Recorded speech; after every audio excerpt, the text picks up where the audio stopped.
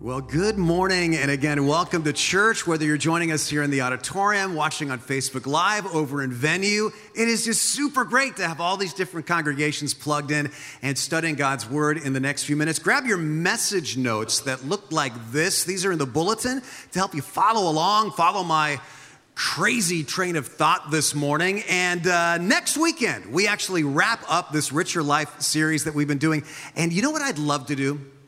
I would love to do kind of a what have we discovered message. So here's what I'm going to ask you to do this week. Please send pictures, send videos, send your stories to my email, Rene, R-E-N-E, @tlc.org. And let me know about generosity projects you guys might have done during this series, or things you've learned, or how this has changed you, things your group did, your family did. I've already gotten tons of great material from people, but keep it coming, because next week I want us to come ready to celebrate what God has done here. We will also be revealing the pledge totals for the 2020 Vision Phase 2. I am super excited. It is going to be a great, historic weekend, uplifting, inspiring weekend. Please don't miss it. Now, let's start the message today with a Thanksgiving pop quiz, since we are headed into Thanksgiving. Are you guys ready for this? I said, are you ready for this? Okay, because I want you to shout out your answers after I give you some options. These are all multiple choice, okay? Don't want it to be too hard. It's early on a Sunday. First question is this. How many calories does the average person consume on Thanksgiving Day? Is it 3,350, 3,700, 4,100, or 48,000? What's the answer? Shout it out. Let me hear you. What do you think it is? Okay, well, the answer is 4,100. But how many of you, honestly, you're closer to 48,000, if you're just going to be honest, right? Okay, here's an interesting one. What popular Christmas song was originally written for Thanksgiving? Was it Jingle Bells, Deck the Halls, Little Drumstick Boy, or Home for the Holidays? Shout it out. What do you think it was? A lot of you got this one right. It was Jingle Bells, believe it or not. All right, Black Friday is the busiest day of the year for what job? Is it personal trainers, dietitians, cleaners, or plumbers? What's the answer? Shout it out. Busiest day of the year for plumbers, and I don't even want to know why.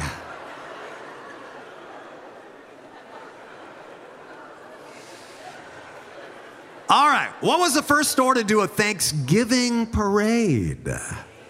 Wait until I give you the multiple choice. Was it Sears, Penny's, Gimbels, or Macy's? Shout it out.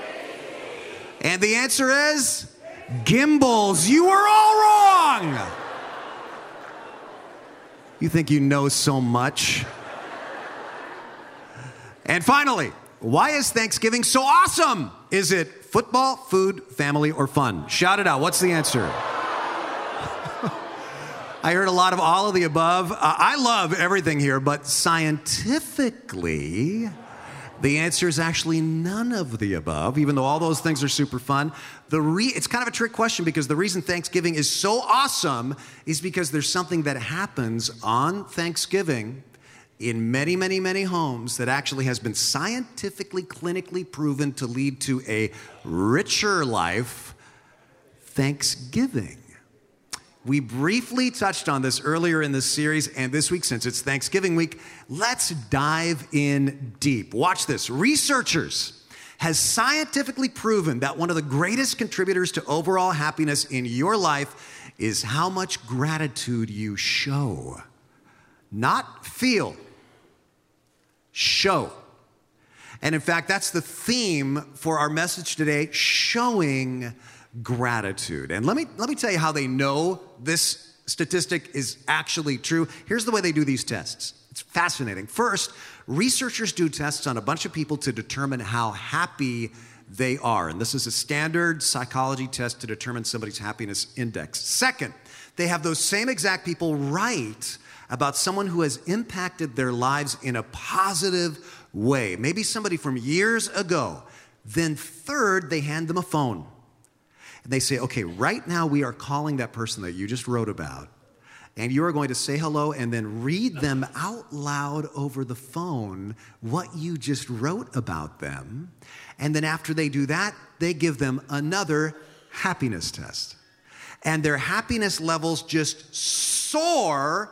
In fact, the happiness level after they showed gratitude compared to their happiness level before they showed gratitude is so far off the charts that these researchers say it goes beyond any other way that people try to find happiness. How much gratitude you show, not feel, show.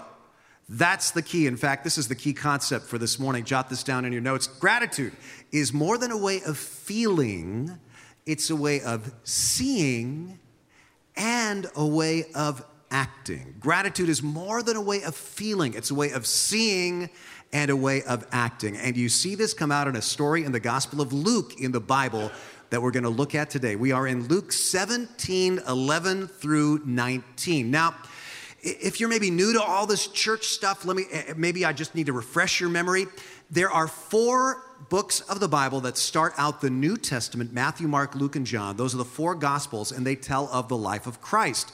The Gospel of Luke is unique because Luke, who wrote the Gospel of Luke and the book of Acts in the Bible, is the only non-Jewish author of any book of the Bible. Luke is the only Gentile.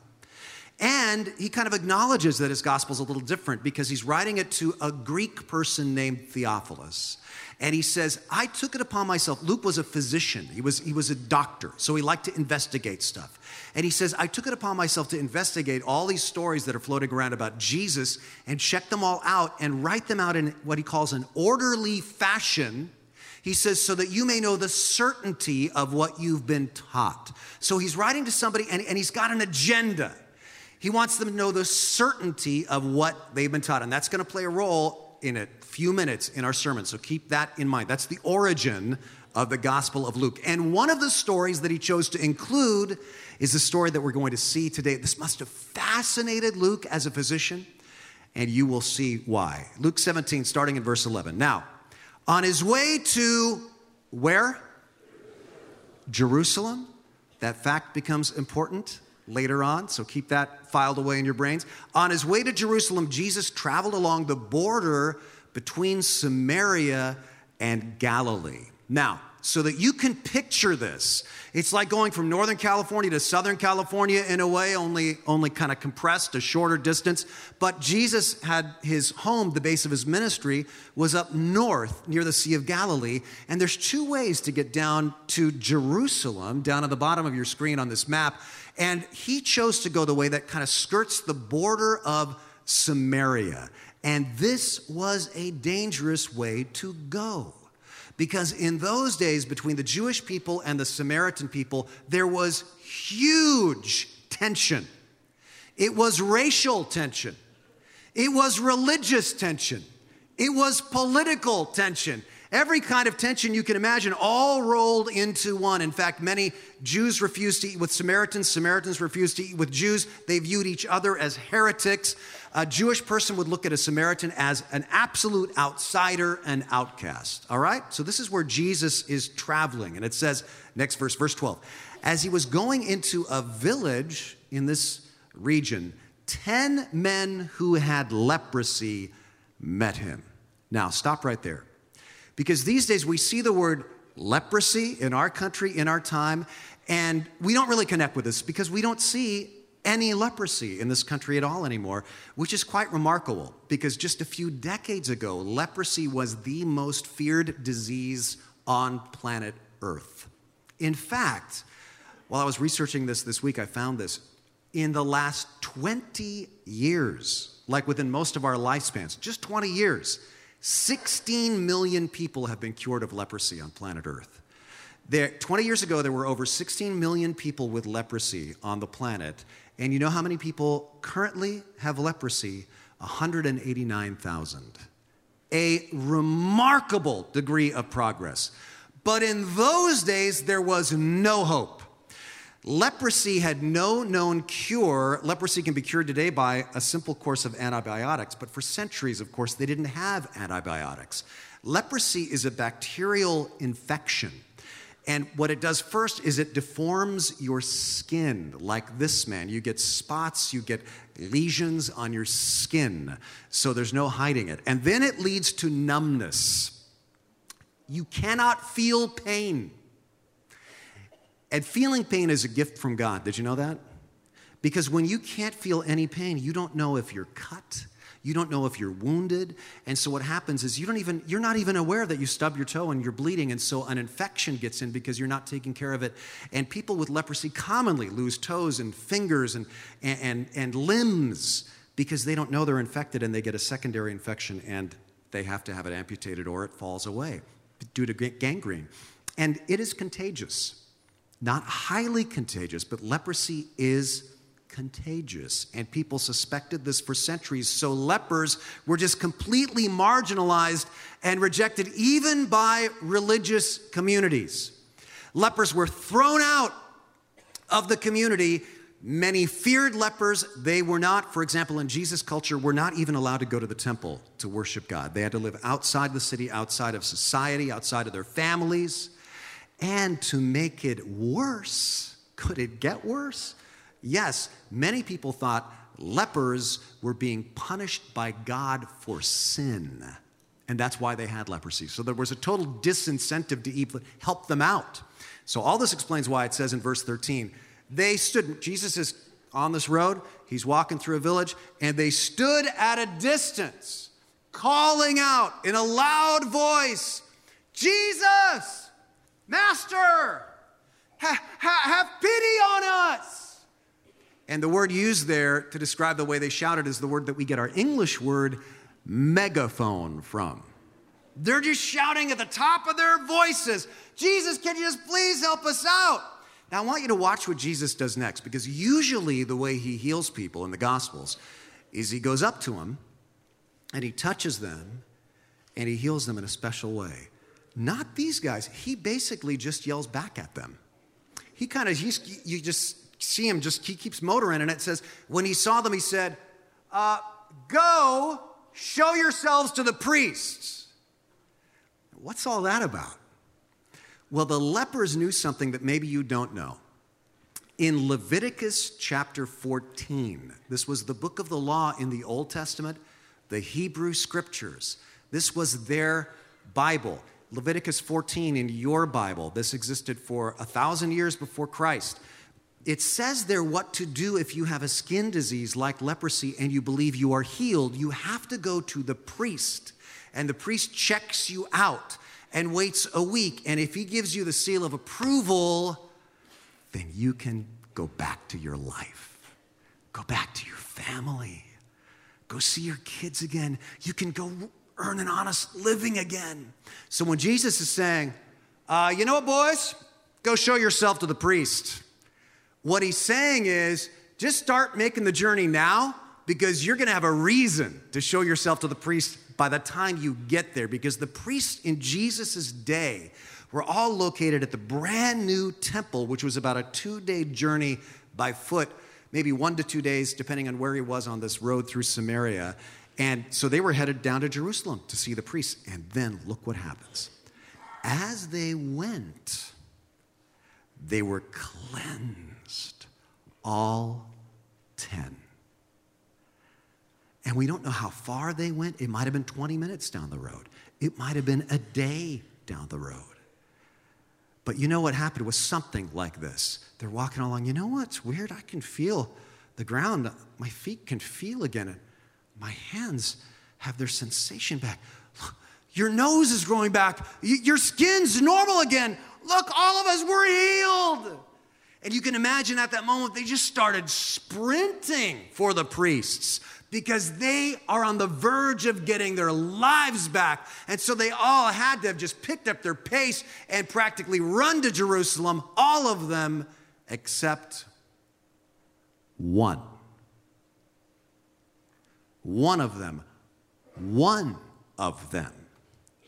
when he saw that he was healed, one came back praising God in a loud voice, he threw himself at Jesus' feet and thanked him. And he was a Samaritan. One of the outcasts, one of the bad guys, one of the despised minority. I mean, in those days, a Samaritan leper, it does not get more outsider than that.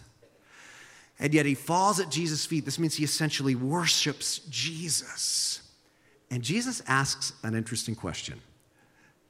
Were not all 10 cleansed? And then here's the question. Where are the other 9? Has no one returned to give praise to God except this foreigner? And then he said to him, rise and go. Your faith has made you well. This morning, I want to talk about the topic of ingratitude. Flip over to page 2. Ingratitude is a problem. Very few things sting in a relationship like ingratitude. Would you agree with that? You put yourself out for somebody, or you raise them from infancy, or you hire them, or you do something great for them. And when there's no gratitude expressed, it stings. Now, most of us would look at this word and say, well, this doesn't apply to me because I am not an ingrate, right? I'm not ungrateful.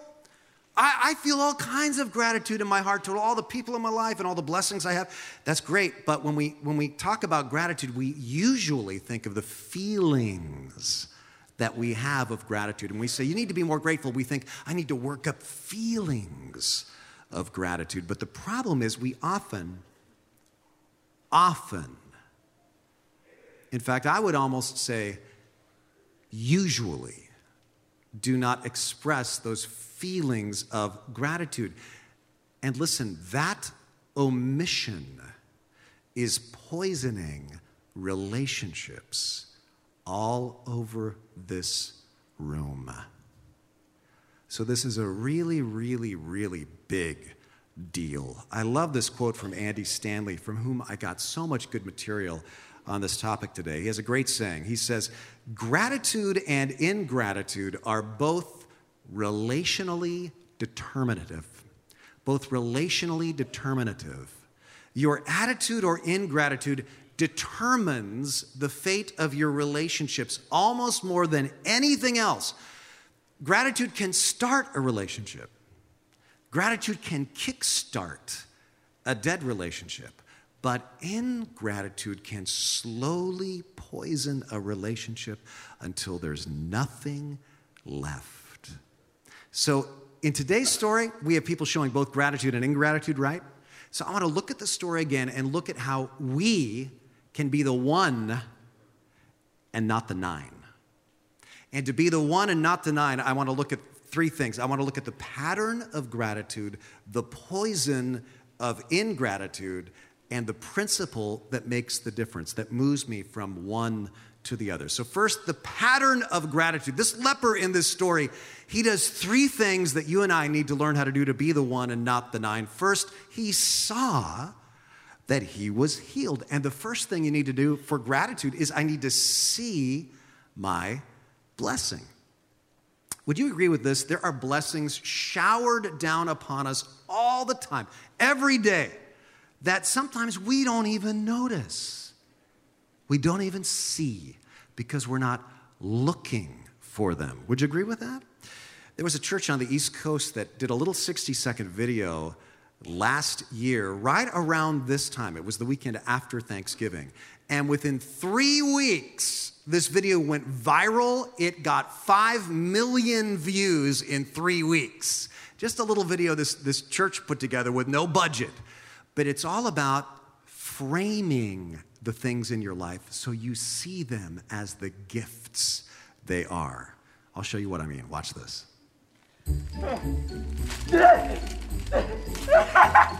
I'm alive! I'm alive! Yeah? Yeah! Yeah! Hey, Christine! You're here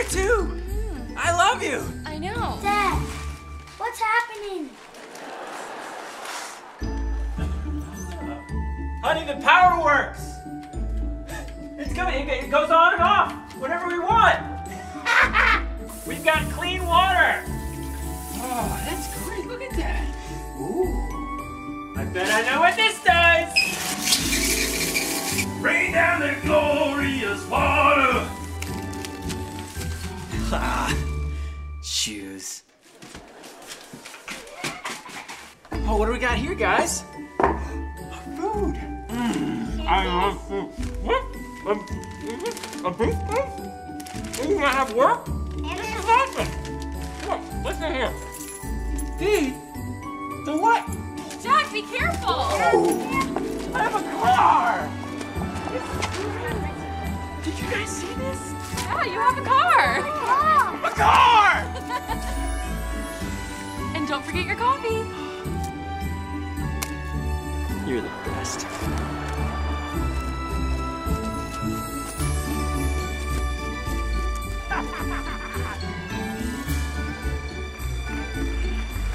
Isn't that good? I love it. See the gifts. You got to frame everything in your life so you actually see the blessing in your life all around you. All right. Then the second thing he did, he came back. He stops moving forward. And this is a really big deal because he was on an important, life-changing errand. He was on his way to get the approval from the high priest to be declared clean. I mean, that was huge. But he stops that forward motion and he comes back in order to thank the one who enabled the progress in his life. And this is sometimes the hardest thing to do, to stop my task, my relentless forward motion, my busy schedule, and take the time to go back to somebody who helped me get to the place where I'm doing all the stuff that I'm so busy with. And then third, it says he was praising God, and he threw himself at Jesus' feet, and he thanked him. So to be the one, and not the nine, I need to say my thanks, right? I need to see my blessing, and then stop my task and take time to actually say my thanks. It may seem obvious, but my point is this: gratitude is not just an emotion, it's an action. Gratitude is not just an emotion, it is an action. You know, I bet if you could find a time machine, you could go back in a time 2,000 years and find the other 9 lepers in the story, and you tracked them down. And you said, guys, you're those 9 guys from that story. Hey, it's kind of a good news, bad news thing. Good news, you're in the Bible. Seriously, we still learn about you 2,000 years later. Yeah, they're giving each other high fives. Bad news, you're examples of ingratitude. That's the bad news. And I bet they would say, what are you talking about? We're totally grateful. We're super grateful. Who wouldn't be grateful? We've been healed of leprosy. Yeah, but only one of you went back and actually said something about it. And see, so often you and I are that way in relationships. We go, well, I'm absolutely positively grateful, but we forget to say thank you. So to be the one and not the 9, I need to go back and thank the one who enabled me to move forward. And if I don't do that, I will damage that relationship. And that leads to point 2, the poison of ingratitude. 3 quick observations I want to make here. And these are playing out in every single relationship in this room in some way or another, either positively or negatively. First, unexpressed gratitude communicates ingratitude.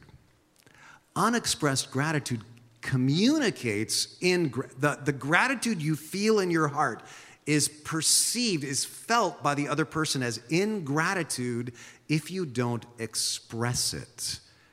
All right? And it actually goes deeper than that, because over time, unexpressed gratitude is experienced as rejection. Because what it communicates is, I deserve that, right? Have you thanked your mom? Oh, it's just mom. Moms are supposed to do that.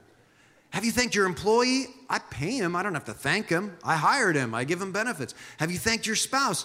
Hey, we're both just doing what we're supposed to do, doing our best, earning a living, doing the chores around the house. We don't need to be thanked. Here's the thing, and again, quoting Andy Stanley on this. He says, our hearts are magnetically attracted to acceptance and magnetically repelled by rejection, right? We're attracted to acceptance, repelled by rejection. And if unexpressed gratitude is experienced as rejection, that means you can ingratitude somebody right out of the house. You can ingratitude an employee right off your staff. You can alienate a spouse and essentially write them right out of your relationship when over time, over the long haul, ingratitude, unexpressed gratitude is experienced as rejection. So regardless of your personality, regardless if you're an introvert or an extrovert, at some point you really have to express gratitude. You say, but I am grateful, I'm totally grateful, I'm blessed. You got to get that out of your heart and make sure people know it. Now, to take this even one step deeper, unexpressed gratitude may indicate an inflated view of self. It may indicate an inflated view of self. If it's hard for you to say, thank you, you really need to ask yourself why. Because researchers in gratitude say the biggest thing keeping people from expressing gratitude is this thought. Ultimately, I kind of deserve everything I get. Because I work hard, I've been through tough times, I put my nose to the grindstone, I deserve it. And there's a word for that, entitlement. And the more entitled you feel to the blessings in your life, the less grateful you will be, the more you'll harm your relationships, and the more unhappy you will be. Now, before our final point, I just want to show you one more video. This is a great example of what it looks like to be the one in your relationship with God. There's a TV show called Soul Pancake, and this is a science show. This is not a religious show. This is not a Christian show at all. In fact, I can't even really recommend it fully because there's bad language in this show sometimes. But in one episode, they gave people, it was a show on happiness, and they gave people the same standard happiness test that psychologists use to measure happiness. And for the first time ever, someone got a perfect score. And so they decided to talk to this person and find out why. And here's what they discover. Watch this. Let me tell you a little bit about what's going on. Okay. These surveys that we gave you, they're designed to measure basically how happy you are. You scored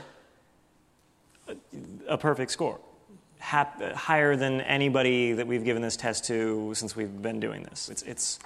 It's really quite remarkable.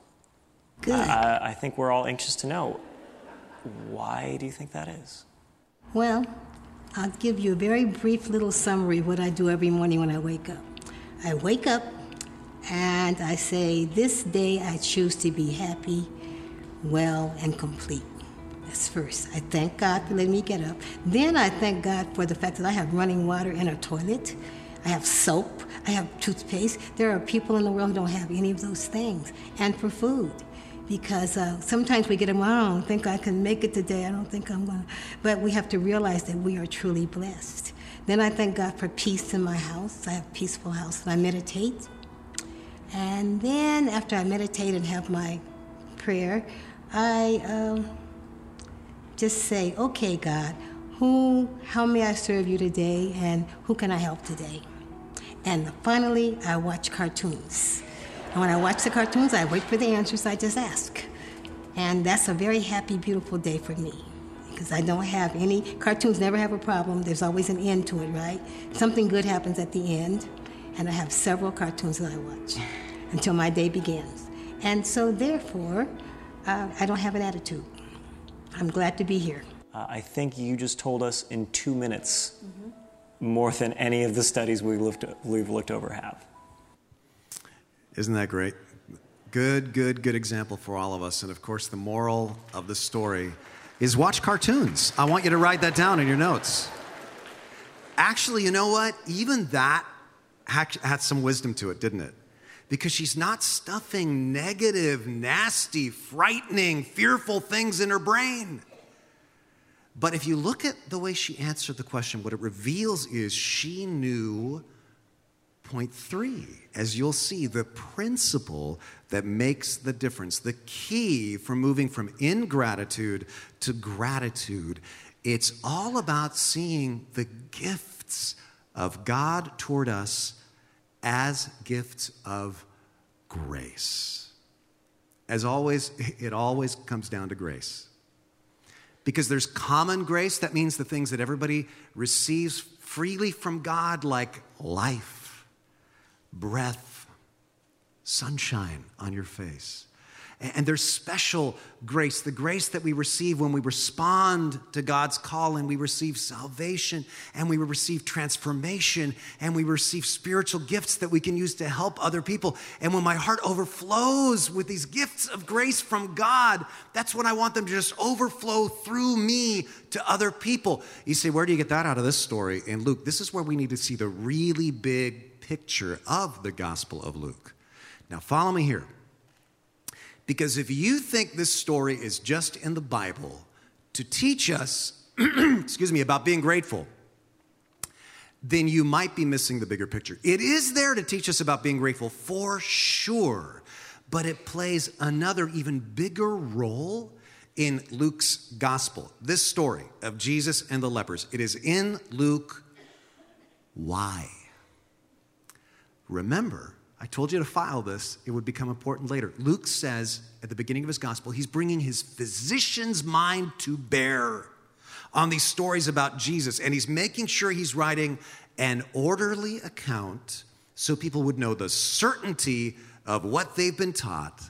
And so this one story is significant in light of everything he's been unfolding in his gospel and everything he's about to unfold. Luke has been answering one question. Who is Jesus and why did he come?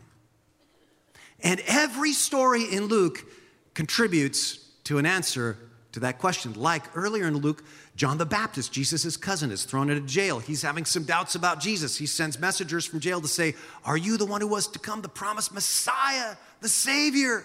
And Jesus says, tell John this: the blind see, lame walk, and lepers are healed. Now, why did he tell them that? Well, in the book of Isaiah, written centuries before Christ, Isaiah says Messiah will come. And one of the ways you'll know it's Messiah is blind will see, and lame will walk, and lepers will be cleansed. And Jesus knew John knew that because he was all about the Messiah. And he'd said Jesus was the Messiah. So Jesus is saying, tell John, it's happening. And so every time Jesus does one of these miracles in the Gospel of Luke, Luke's saying, credibility, credibility, credibility, credibility. Jesus really was who he claimed he was. Now, think about that. Now, also think about this. All through Luke, Jesus has been hinting that everything was going to come to a culmination on his final visit to Jerusalem. He's been kind of ominously predicting, I got to go to Jerusalem, and stuff's going to happen in Jerusalem. And do you remember how the story started? He's on his way where? Jerusalem. In Luke, that's basically like, dun, dun, dun, in a movie score. It's like, it's happening. And Jesus has set his face toward Jerusalem, and he's walking because he knows he's going to be crucified for the sins of the world. And while he's going, he's thinking of that. He's preparing his spirit for that. 10 guys with leprosy just on the side of the highway go, it's Jesus, have pity on us. And almost as an afterthought, he again does what establishes his credentials. He says, go talk to the priest, you're healed. And the reason Luke puts the story in here is he says, now what happens is all 10 of these guys experienced this blessing from God, but only one guy, only one saw the same evidence as all the others, and went, whoa, this doesn't just mean that I'm cleansed. This means that's the Messiah. And he goes running back and he falls at his feet and he worships him. And what Luke is saying to his readers is, now that you've seen all this evidence, I've checked this out, I've talked to eyewitnesses, now that you've heard these stories, will you be the 9 who are grateful for God's blessing, but I don't know about Jesus, or are you going to be the 1? Are you going to be one of those people who runs back and falls at Jesus' feet and says, I thank you for all the gifts, but I worship you for being the giver, for being the one who was prophesied? See, of all the people, the point is that the leper saw past the gift and he saw the giver. And Luke's saying, will you do that too? You know, when I think about throwing myself at the feet of Jesus like this man, I got to tell you, one thing I pray for you and for me more than anything else during this Thanksgiving season, because we do have that extra time maybe, I hope you take it to think of what you're grateful for, and I pray that you would have that moment where you're walking along like these 10 guys must have had, and all of a sudden you'll realize, I've been cleansed. I've been made clean. And he did that for me. Jesus Christ did that for me. And I pray you'll have that moment where you'll go back and you just throw yourself at Jesus Christ's feet. Because see, what the leper realized was that he had a need he couldn't do nothing to meet, right? He had leprosy. There was nothing he could do in those days to combat that. And he received as a free, undeserved gift the grace of healing. And do you see how that exact same thing is true of you and me today? And this is the principle that moves me from ingratitude to gratitude still today. Realizing I had a need I could do nothing to resolve. He had leprosy. We have the disease of sin, all of us. The Bible says we were dead in our sins and transgressions. But I've received grace I did nothing to deserve. Jesus Christ went to Jerusalem, and on the cross, he forgave my sin, paid the debt, so I could be cleansed. And you see, if you really see this, you will want to be the one who thanks and who worships and who praises God because Jesus is the one who gave. Now, before we wrap this up, I want to make an application to every relationship you've got, your relationship with the Lord and every other relationship, all the relationships you're in. Are you going to be the 1 or are you going to be the 9? Because you're one or the other in every single relationship, all right? So let me give you some homework since this is Thanksgiving week. This week, will you reach out to 3 people and thank them specifically for blessings they have given you? People who've done something great for you and you are grateful, but you're sort of secretly grateful. Will you let them know? Write them a note, give them a phone call, see them face to face. Now, let me just tell you the problem with this message, because here's what some of you are thinking. Oh, he is so right. But if I express gratitude, my wife or my kids, my husband, they're here right now. And if I express my gratitude today or this week, they're going to think the only reason he's doing this is because that sermon Renee preached. So what I'm going to cleverly do is I'm going to wait a couple of weeks till they maybe forget the sermon, and then I'm going to do this. It will never happen if you wait. You and I both know this. And part of the reason I know this is because this is exactly what I would do, right? Nobody likes to be told what to do. We rebel against that. Me too. But let me tell you the flip side of how this works. If the person you need to thank is right here, right now, and you do not thank them, it is going to sting even more. So just own it. Just go, Renee was talking about that thing today in church. It just reminded me how much I really do appreciate it. Don't wait until they think it was your idea. Because they know you. They know that's never your idea. So just own it and thank them. Think, to whom do I owe a debt of gratitude? Who am I sort of secretly grateful for? And I haven't laid it out in detail. Because you know what? When you do that, that's the way to a richer life, scientifically and biblically. If there's a big idea to the message, it's this. Gratitude, it's not enough to feel it. You gotta reveal it.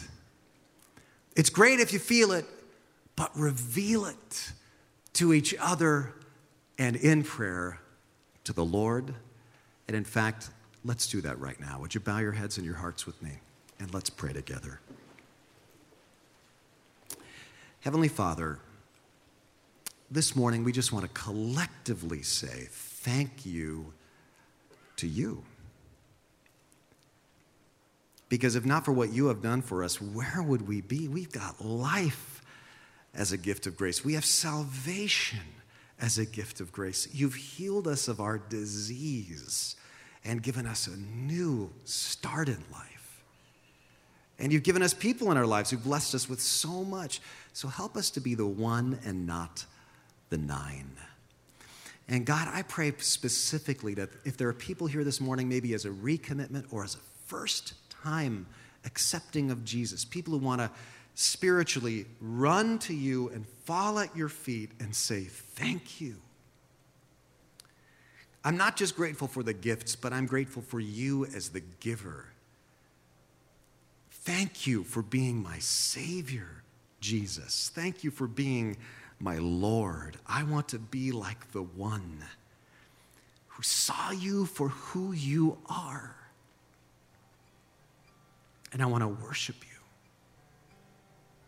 And thank you that you received worship and devotion even from the most outcast of outcasts, because that's how some of us feel today. We just want to thank you, God, for how great you are. And we pray this in the matchless name of Jesus Christ, for whom we are most grateful. Amen.